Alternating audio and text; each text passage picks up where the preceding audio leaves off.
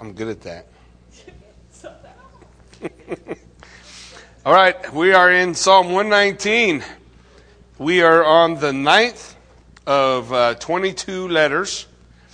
Remember, Psalm 119 is an acrostic psalm. Each section, every verse in that section in Hebrew begins with that letter.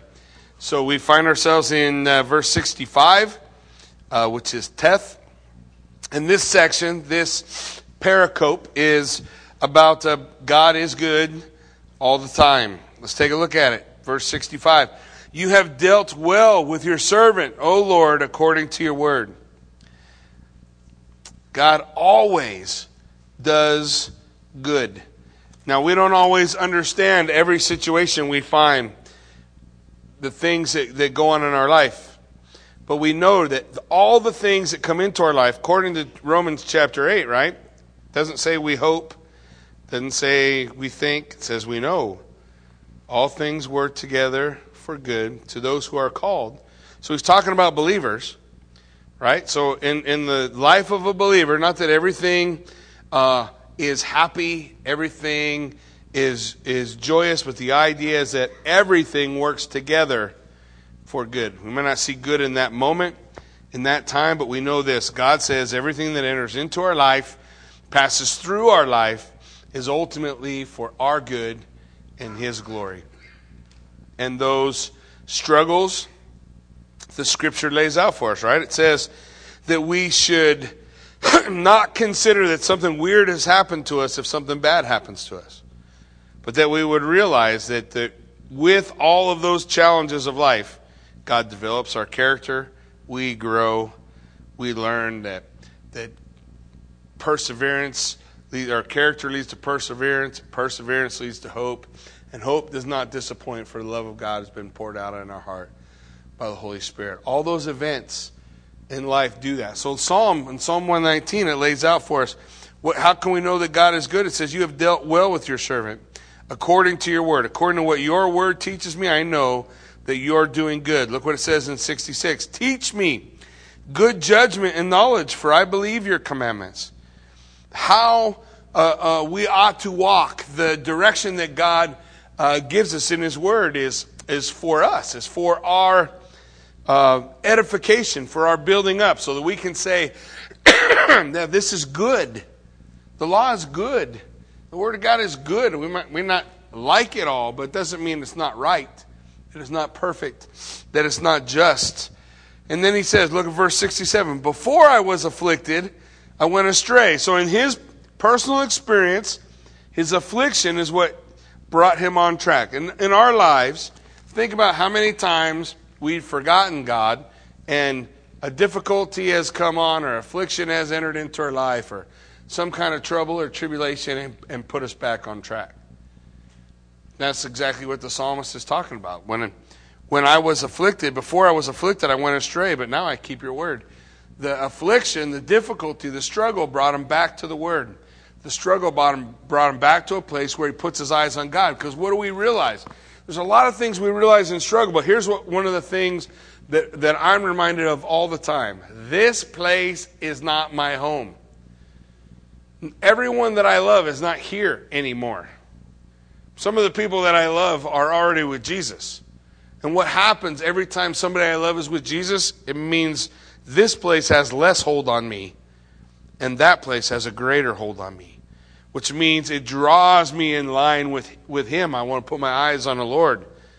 I want to live out these days here, however they're going to be, but I'm homesick. There's people that I want to be with, people I want to see again. So I understand that affliction teaches me, brings me back in line with God. Verse 68, look what he says. You are good and do good, so teach me your statutes.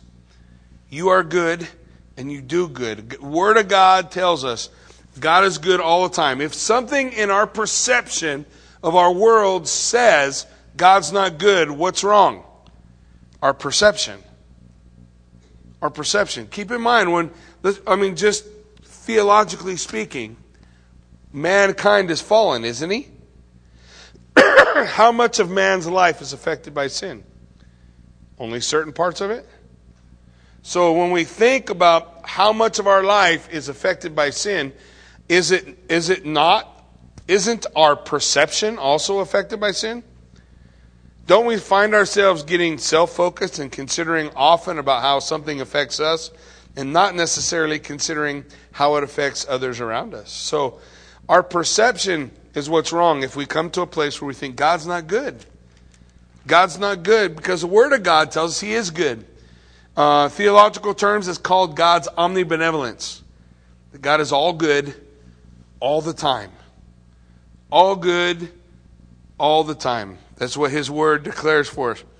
So He says, the proud have forged a lie against me, but I will keep your precepts with my whole heart. Now keep in mind when I tell you about keeping the law, just kind of make the adjustment in your mind that it's not about your performance, it's about your treasuring. What do you value?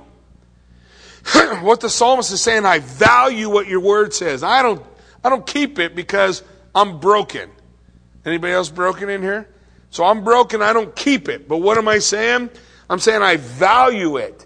I want to hold your law close because I want to recognize when there's a difference between my life and your word, I know which part's out of balance. Right? Me. So I'm going to keep your word, Lord. I want to keep it with my whole heart. I want to cling to what your word says. Their heart, the proud, their heart is as fat as grease. That just doesn't sound good. So I pretty much am down with that's bad. That's bad. But I delight in your law. You see that concept, right? Keeping the law, treasuring the law. I delight in your law. I want to know your word. How do we come to know God? In His Word. How do we come to understand how God sees things or how God does things or how God works? It's in His Word. And so often what happens, guys, is we come to faith in Christ and we build a God of our own. That this is what I think God looks like. And we put that God on the shelf and we even make glasses out of that God. And through those glasses we read the Word. Because this is what I think God's like. I think God's like this. And when we do that, we develop misconceptions about how God looks at things and how God sees things. When in reality, we want to do that the opposite way. What do I mean? We want the Word of God to tell us how God is. We want the Word of God to tell us what God's like. And then I want that to form my perception. You get what I'm saying? So I'm not putting on a shelf some idol, some God that I call Yahweh, but it isn't built on what the Word of God says about Him. But it's built on my traditions or my concepts or my ideas. A lot of people do that. And we can find ourselves in a place where we are seeing the same kind of idolatry that you can see otherwise. But that idolatry, this idolatry is a little more deceptive. Why? Because we're worshiping the right God. We just have formed Him into an image that's not based on His Word. What's that mean? It means we've got to spend time in His Word. If we're going to know God, where are we going to find out about Him? Where are you going to find out about how God views sin? Where are you going to find out about how God views the world? Where are you going to find out about what God's plans and purposes are for your life? We're going to find that in the Word. And that's how we're going to know who God is, what God's like, what God has planned for us, what God's purposes are. So look what He says in verse 71, because it helps us kind of tie it together. It is good for me that I have been afflicted. He says, God, you're good and everything you do is good. And remember, he said previously, I kind of lost track before I was afflicted. But when I was afflicted, I got back on track. So what does he come to realize? That affliction was good. Because it brought me back where I needed to be. It brought me back where I longed to be. And so that's what he's recognizing. What's the purpose? So that I might learn your statutes. Remember, all these are terms that deal with the Word of God. Statutes, precepts, the law, the commandments. It's all synonymous terms dealing with God's Word. So I need to learn your Word. I need to understand who you are and what you have for me. Because in verse 72 he says, for the law of your mouth is better than me, than thousands of coins of gold and silver. Well, is that how you feel? That the Word of God has more value to you than all the money in the world? all the gold and the silver. But that's what happens when a heart is in tune with the Lord and recognizes just what this pericope is talking about, Teth, that God is good all the time. Even in the struggles and the difficulties that we face, God is good, and He uses His Word to teach us that, so that we can see that. Okay? But in order to see it, where do we got to be? In His Word. If we're not in it, it doesn't do us any good. We come to the next pericope, Yod. Okay, Yod is when all else fails, read the instructions. That's what this section's about. After you tried everything else, you realize, I should have looked at the instructions. A little while ago, the church got what do you call them things? A bag, grass catcher for the mower. I don't know, what do you call it? Grass catcher for the mower? You go for that? So, it comes out, and me and Levi are putting it together. And we're guys, and it was probably 30 minutes before I even looked at the instructions. Like, surely we can figure out how this goes together. So after 30 minutes, we looked at the instructions. Made life a lot easier, right? Because we realized, so that's upside down. Turn that around. Oh, there. Now look at that, how it fits. Sometimes we go to the instructions, it lays it out for us. Well, this is the Word of God. It gives us those instructions. Look at verse 73. Your hands have made me and fashioned me. So, not only the psalmist, but all of mankind, the Bible says all of mankind is created in the image of God.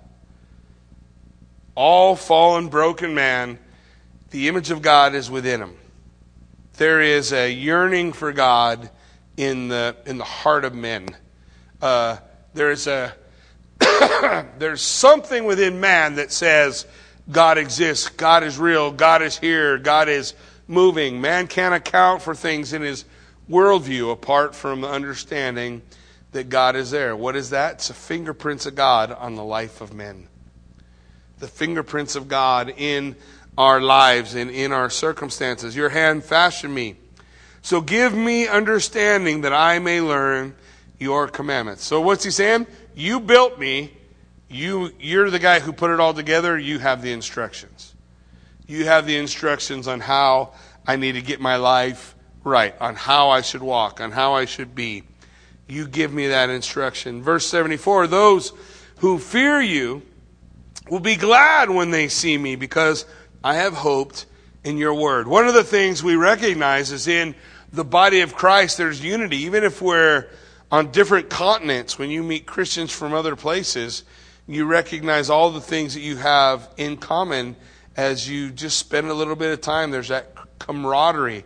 It's the same thing he's talking about here. Look at those who fear the Lord, those who are believers, those who walk with God. They're glad when they see me. They're glad when they know me. Why? Because the thing that binds us together is the Word of God.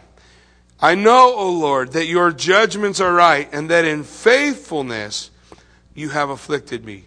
So he even says, when I look at the instructions of life, the instructions of life tell me there's blessing always in affliction. God doesn't afflict just to be injurious, but that God has a purpose and a plan in it. And there is blessing. There's something that God is working through it. So let, I pray, your merciful kindness be for my comfort. Where do we find that? According to your word, to your servant. According to your word, I want God's mercy. I want God's kindness. I want God's tender, loving kindness. I want God's hesed, the love of God that he pours out on his people. So let your tender mercies come to me that I may live. For your law is my delight. I want your tender mercies. And where is it that I learn about those things? Where does I learn about that? In the Word of God. When the Word of God is my delight. I want to get more of the Word of God so that I might grow in understanding who God is. I want to be able to see the love of God in the Old Testament. I hear people all the time say, I read the Old Testament, but it's just a God of vengeance. Well, you're not reading the Old Testament. You're hearing some other Yahoo who said that the Old Testament is this vengeful God, that you didn't read Hosea. Because if you read Hosea, you see a God who loves so deeply that when his own went away and didn't want him, he still went and redeemed them. Well, I don't know what you call that. I call that love. The harshest book of the law, the book of Leviticus, is the very place where Jesus quotes, love your neighbor as yourself. That's where that comes from. But if I want to be able to see a God of love in the Old Testament, what do I got to do? I got to read it. I don't need to read what somebody else thinks about it. I need to spend time reading it, growing in it, understanding who God is and what He's doing so that I might know Him, that the Word would be my delight. So let the proud be ashamed, though they treated me wrongfully with falsehood. But I, instead of like the proud, who mistreat people and do all this stuff, I want to meditate on your Word. I want to meditate on what your Word says. How your Word tells me to respond. How your Word tells me to react to others. To react to the proud. How your Word teaches me. I want to do that. How am I going to do it? I got to meditate on the Word, right? Look, the Christian worldview, the Christian life is all about the question of ultimates. What's your ultimate? What's the ultimate authority in your life? For some people, their ultimate authority is their bank account. For some people, their ultimate authority is their reasoning. For some people, their ultimate authority is what the church says. I don't know, but you have to decide what your ultimate authority is. I think what the Word of God would teach us is that God's Word should be our ultimate authority. That what's right is what's right according to God's Word. And what's wrong is what's wrong according to God's Word. That God's Word is the ultimate. How will I know what the ultimate authority is laying out? I got to be meditating on it. I got to be chewing on it. I got to be digging into it. I love what John Piper said. He said, you can come to the Word of God with a rake and you'll get leaves. If you come to the Word of God with a pick and a shovel, you get gold. Sometimes you got to dig in. Sometimes you got to slow down. Sometimes you got to decide, I want to really know. God, who are you? What do you like? What is your Word teaching me, that we would have a desire to meditate? So let those who fear you turn to me. Let those who know your testimonies, and let my heart be blameless regarding your statutes, that I may not be ashamed. So he's saying, look, that I know you so well that I understand the instructions that you've given us, since you're our Creator, that I'm able to live a life that's blameless. I'm able to live a life that is following your basic plan for me. As a yod comes to a close in verse 80, we come to Kaf. Kaf is all about faith and patience. Faith and patience. Look what it says. My soul faints for your salvation, but I hope in your word. So the first little poetic expression is that we have fainting but hoping. Right? My soul faints. I'm at the end of my strength. But even though I'm at the end of my strength, I hope where? In your word. What your word teaches me. And we hold to the promises of God. Because we don't always see the promise of God fulfilled. That's not something new. The Bible tells us in the book of Hebrews that Abraham looked for a city that was permanent. He lived in a tent his whole life.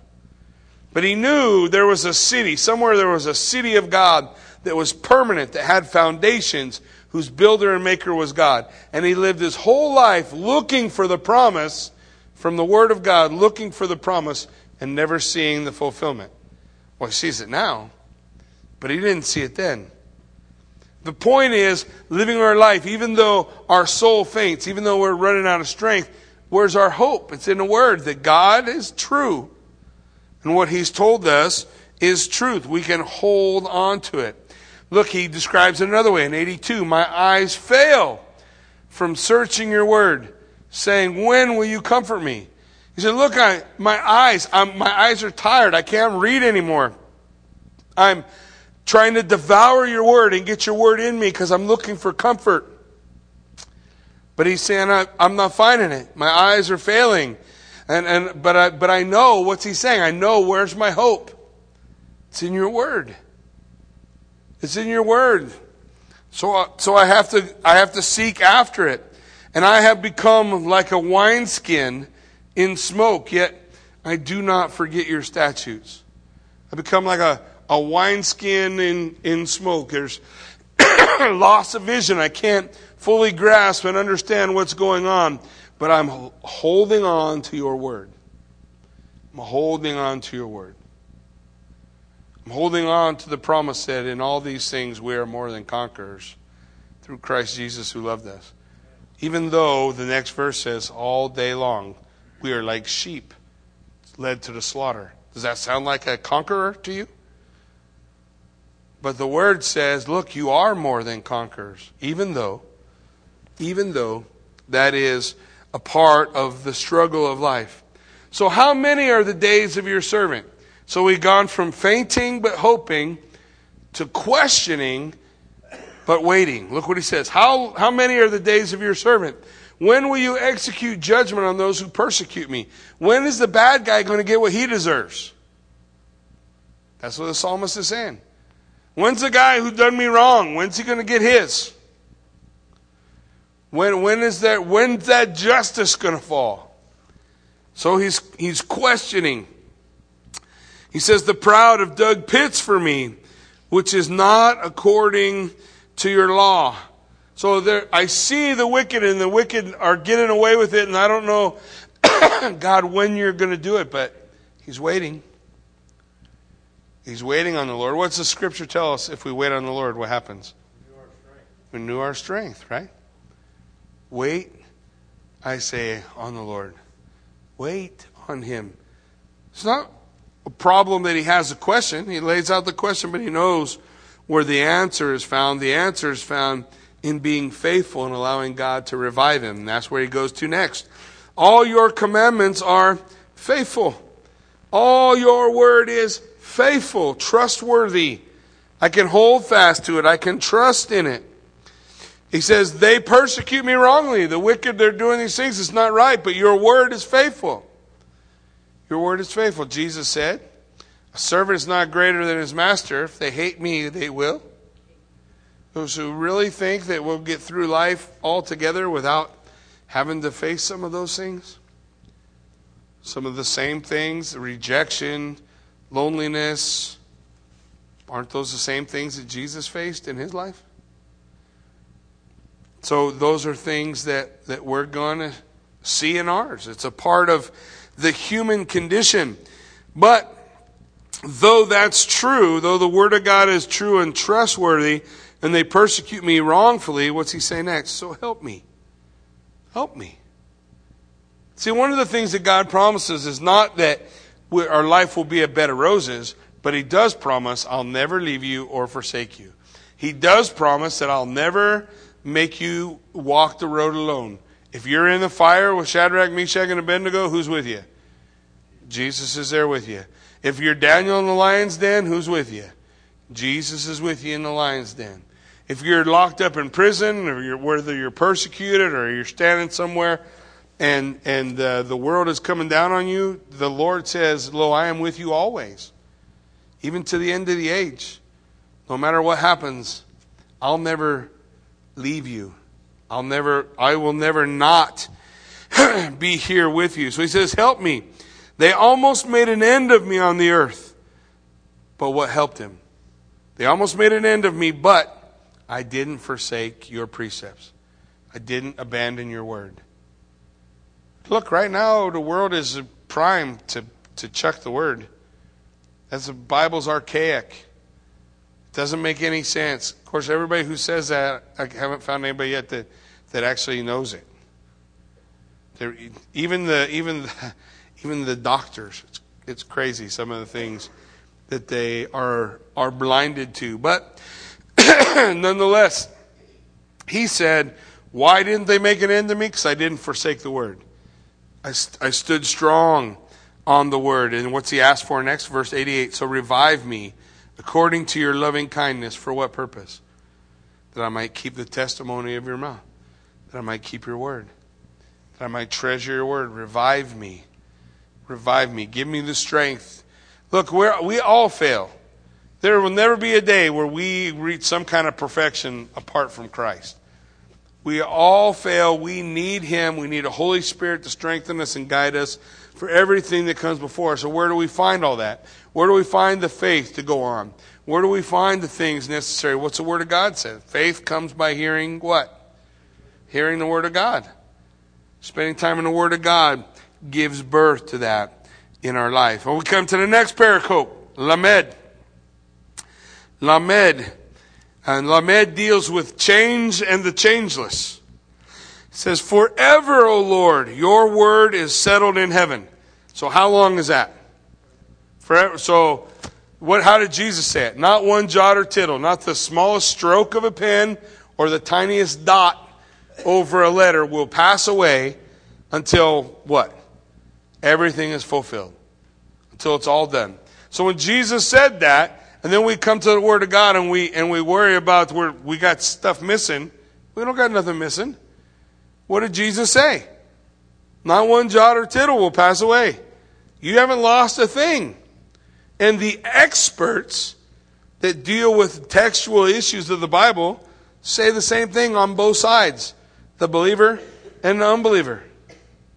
They both say the same thing, which is what God said. That your word is settled in heaven forever. What God said is going to come to pass. It's going to happen. We have it. We can know it. Your faithfulness, God's faithfulness, endures to how many? All generations, right? So it goes to everyone. You establish the earth and it abides. So what are we talking about? God's word is settled. God is absolutely faithful. And God's creation is established. And all of those things are truths that the natural man suppresses. Romans chapter 1 says that the man who doesn't accept, hasn't received that Jesus Christ is not Lord and Savior does what? Suppresses the truth and unrighteousness. What truth does he suppress? That the world that he lives in is screaming that God is real. God is here. That there are just some things you can't explain any other way. The basis for the scientific method for experimentation is the fact that things are repeatable. You ever thought about that? Things are repeatable? Well, how would things be repeatable in a random, chaotic universe? If the universe is really random and chaotic, then I would expect things not to be repeatable. But the opposite is true. The opposite is true is that the things are repeatable. That the sun comes up every morning. It doesn't go down one day. That when you drop something out of in the sky, it falls. It doesn't ever go up. How come? Because there are certain laws that are constant. That's the opposite of random chaos. That's the opposite of it. But nonetheless, even though they'll use all of that to prove scientific methods, they won't acknowledge that induction points to a creator, to God, to His truth. The earth is established. Creation stands. It says in verse 91, they continue this day according to your word. For all are your servants. To all mankind falls under the sovereignty of God. That God is in control. Unless your law had been my delight, I would have perished in my affliction. Except that I had the hope of your word to cling to in my affliction, it would have washed me away. I would have been washed away by the things that happened. But I will never forget your precepts, for by them you have given me life. I'll never forget your word, because your word is life. Remember what Jesus said? You search the scriptures daily. And you believe that in them you'll find life. But it is these scriptures that speak of me. What did Jesus say? I've come to give you life, and life how? More abundantly. Where's that all found? In the Word. What's John 1:1 say about Jesus? In the beginning was the Word. Who's God the Word? Jesus Christ, right? In the beginning was the Word. The Word was with God. The Word was God. Jesus, the Word of God. So all of these things expressed through His Word, He gives us life. I am yours. Save me, for I have sought your precepts. Save me. I cling to your word. Save me. I want to know you. I want to know you. That desire that God places in the heart of men. The wicked wait for me to destroy me, but I will consider, meditate, hold to your word, your precepts, your testimonies. And I have seen the consummation of all perfection, but your commandment is exceedingly broad. Basically what he's saying is, look, I need to get out of my rut. Do we all get in ruts? You guys ever experience a rut? And it's easy to just stay in a rut. But he's saying, get out of your rut, for the word of God is boundless. There's lots of space. There's lots of answers. There's lots of things that we can find. Your commandment is exceedingly broad. It's not a rut. It's not a rut. It's an open road. Next, we come to the next pericope, Mem, which is beyond Bible study. Beyond Bible study. Oh, how I love your law. It's my meditation all the day. He loves and meditates on the Word of God. That the Word of God is that thing to which he clings.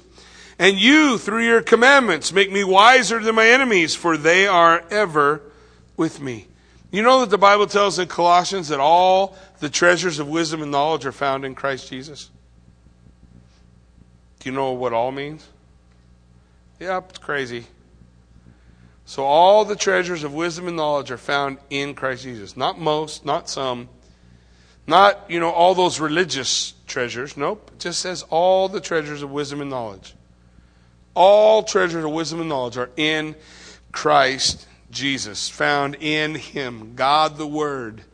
And here, what's He saying? He's saying, look, through your commandments, through your Word, you make me wiser than my enemies. You teach me how to deal, how to respond. He says, I have more understanding than all my teachers. For your testimonies are my meditation. I cling to what your word says, and it makes me wiser than my teachers. All the treasures of wisdom and knowledge are found in Christ Jesus. All. I understand more than the ancients, because I keep your precepts. I have restrained my feet from every evil way, that I may keep or treasure your word. So it keeps me on the straight and narrow. Keep the word of God in me. I keep pouring the word of God in, and it keeps me on the path I need to be on.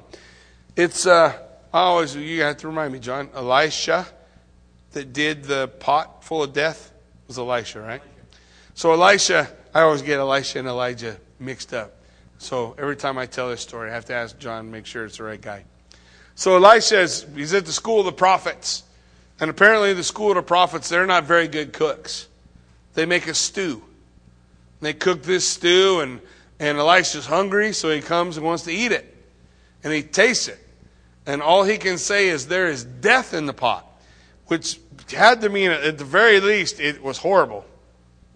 Right? Didn't taste good at all. Maybe it was actually poison. We don't know. But we know that Elijah showed us how to cure it. You know, if there's poison in something, if there's sin in something, if there's something that you can't pull it out. Remember the story of the wheat and the tares, right? Jesus said that the enemy has planted tares among the wheat. And Jesus said, don't go pull them up. Just wait till the harvest. God knows how to tell the difference. You can't pick out the poison once the poison's been in. So what does Elisha do? The Bible tells us Elisha took meal like the bread, which is always a picture of the Word of God. And he just keeps adding the meal, pouring the meal in the pot. And as he poured the meal in the pot, the poison went out. And he brought the pot to the place where everybody could eat it. What's my point? How do you stay on the path you need to stay on? How do you live an obedient life? Just keep putting the word in and let it push out the poison. Don't try to pick the poison out. Don't try to say, I'm going to stop this, and I'm going to stop that, and I'm going to stop this, and I'm going to stop that. Hang all that stuff. Pour the word in. You pour the word in, and the word will do that for you. Yeah, the word will convict you. The word will say, that's not what the word of God tells me. I can't be this way. I can't allow these things in my life. God will direct. God will guide. I just pour it in. I have restrained my feet from every evil way that I may keep your word. Treasuring the word of God pushes that out. I have not departed from your judgments, for you yourself have taught me.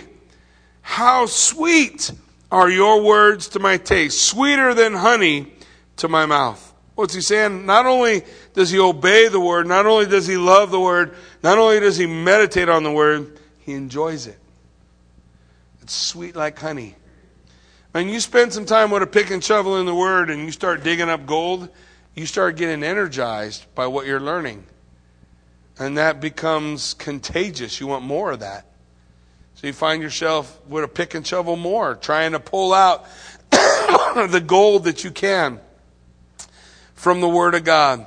So he says, through your precepts I get understanding. Therefore, I hate every false way. What's the attitude of the believer? The attitude of the believer should be to hate the things God hates, not to try to make peace with them. The world today thinks, we should just get soft on all those things. If God says he hates something, we won't do that. You push them away. But I don't know, man. The Bible says over and over again, I hate what you hate. I love what you love. I hate what you hate. I love what you love. I hate men who try to sell me evil for good. Bitter for sweet instead of sweet for bitter. That they're always trying to change that which is bad or evil and call it good. God says, no, it ain't good. It ain't good. And there's a lot of that in our world today. You don't notice it? It's crazy. There's a lot of that in our world today, trying to say, this is not bad. This is really okay. It's really okay. And if you really want to be the kind of loving person you ought to be, you should just accept it. Well, the problem is that flies in the face of this. You just got to pick a side. What side are you going to be on? Side of the Word of God or not? Because the Word of God, he says, look, I hold fast to your word, and I hate every false way. I hate all those lies. I hate all that stuff that brings death and pain and misery. I hate all of that which sin brings about. We come to the next pericope, none. This section is about we will be faithful. First, we got faithful feet. Your word is a lamp to my feet and a light to my path. So what's the Word of God do? Makes our feet faithful. What's that mean? We walk where we're supposed to walk. We walk how we're supposed to walk. We do what we're supposed to do because we're pouring the Word of God in. Not because we're sitting around with a list of do's and don'ts and trying to do them. We just put the Word in and let the Word do. What does it say in Isaiah 55? The Bible tells in Isaiah 55, my Word will always accomplish what it's sent to do. You pour the Word in, sprinkle that meal in your life, whatever poison is in your life, is going to come out. It's going to come out. We just stay faithful to holding fast to the Word of God. He says in 106, I have sworn and confirmed that I will keep your righteous judgments. I have sworn and confirmed. So we have faithful feet. Now we have faithful words. I'm saying with my mouth, I'm going to conform to your word. I'm going to keep your righteous judgments. I am afflicted very much, so revive me, O Lord. How? According to your word. Have you ever felt like you needed revived? Where does revival come from? A misrepresentation of God that we have created? Or does it come from reality? I would say it would come from reality. Where's reality going to be found? In His Word. What does the Word say? What does it say? What does it teach us? Are we holding fast? Or are we allowing that to revive us? That's where revival is at. Revival is not some a new movement of the Holy Spirit. It's God's people coming back to the solid foundation of what His Word says. Revival goes away because we leave it. Because Amos says there's a famine of the Word in the land. Revival comes when people return to that. They return to what the Word of God lays out. Accept, I pray, the free will offerings of my mouth, O Lord, and teach me your judgments. Freely, using His words faithfully to give God thanks. using his words faithfully to praise the Lord. My life is continually in my hand, yet I do not forget your law. The next thing that he's faithful memory. Faithful memory. I remember your word. I remember your law. I remember what your word lays out for me. I won't forget it. For even though the wicked have laid a snare for me, I have not strayed from your precepts. I hold fast to your word. I have a faithful memory. Faithful memory found by pouring God's word in, making God's word part of our life. Your testimonies I have taken as a heritage forever. So the next thing he says, we have a faithful heart. I'm holding fast to your heritage. Your word has taught me. For they are the rejoicing of my heart. And I have inclined my heart to perform your statutes forever to the very end. They are the rejoicing of my heart. Man, I just want to get more of God's word in. Pour more of God's word in. What does it do? It changes my heart. How's man changed from the inside out? That's the work of God, isn't it? It's the work of God. So how does it occur? The Holy Spirit takes up residence in the life of every believer, and he begins to work through the word of God to change us from the inside out. And that's exactly what the psalmist is declaring. Yeah, your word changes my heart. What I didn't even value before, now that I have you, I value. I treasure. I cling to. And I want to incline my heart to say, yeah, I want to follow that. I want to do that. I want to treasure that. I want to hold on to that. Then in Samek, the next pericope, he says this is how we deal with the enemy. The Word of God teaches us how to deal with the enemy. So what does it say? I hate the double-minded, but I love your law. You ever get tired of the wishy-washy, yes means no, no means yes? There's no winners, there's no losers, nobody keeps score. That don't bug you guys? But he's saying, I don't like the double-minded. I love your law. Why? Because in God's law, yes is yes and no is no. No's not maybe. No's not sometimes. No's all the time. Or yes is all the time. And we can hold fast to the solid truth about God's word. So if we're dealing with our enemies, how does that help us? Like this. For you are my hiding place and my shield. I hope in your word. God's protection comes through his word. He is my shield. He is my hiding place. I hold fast in him. So he says, depart from me, you evildoers, for I will keep the commandments of my God. God's protection found where? Through his word. How did we get it? We just pour it in. You just pour it in. And God's word accomplishes what it's sent to do. Next we see not only does God protect against our enemy, but God upholds us. He says, uphold me according to your word that I might live, and do not let me be ashamed of my hope. Hold me up, and I shall be safe, and I will observe your statutes continually. So what's the word of God says? God holds us up. Not only does he protect us, not only is he our shield, not only is he our hiding place, but he is also that which keeps us afloat when we're pretty sure the next wave is going to take us out. But it doesn't, because God's word tells us he upholds us. Next, we see that God rejects. You reject all those who stray from your statutes, for their deceit is falsehood. You too put away all the wicked of the earth like dross. Therefore, I love your testimonies. The psalmist earlier said, God, when is the wicked going to get his? Asaph said when he went into the house of the Lord, he saw their end. Yeah, judgment come one day. Judgment come one day. God will establish his justice and his wrath. Those things will take place. And we know they will take place because his word says they will. God's not ever going to accept that which he said he won't accept. God's never going to make peace with sin. Man will have to find peace through the mediator, Jesus Christ. Apart from that, there is no peace with God. And finally, we see God dealing with the enemy. Not only does God reject and judge him, but then we see the response of godly fear. My flesh trembles for fear of you, and I am afraid of your judgments. So that God protects us from our enemies. God upholds us from our enemies. God rejects our enemies. And in that judgment and wrath of God, we learn the fear of God. What is it that Jesus saves us from?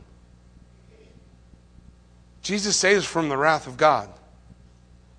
How is it that Jesus saves us from the wrath of God? He bore it. He took the wrath of God.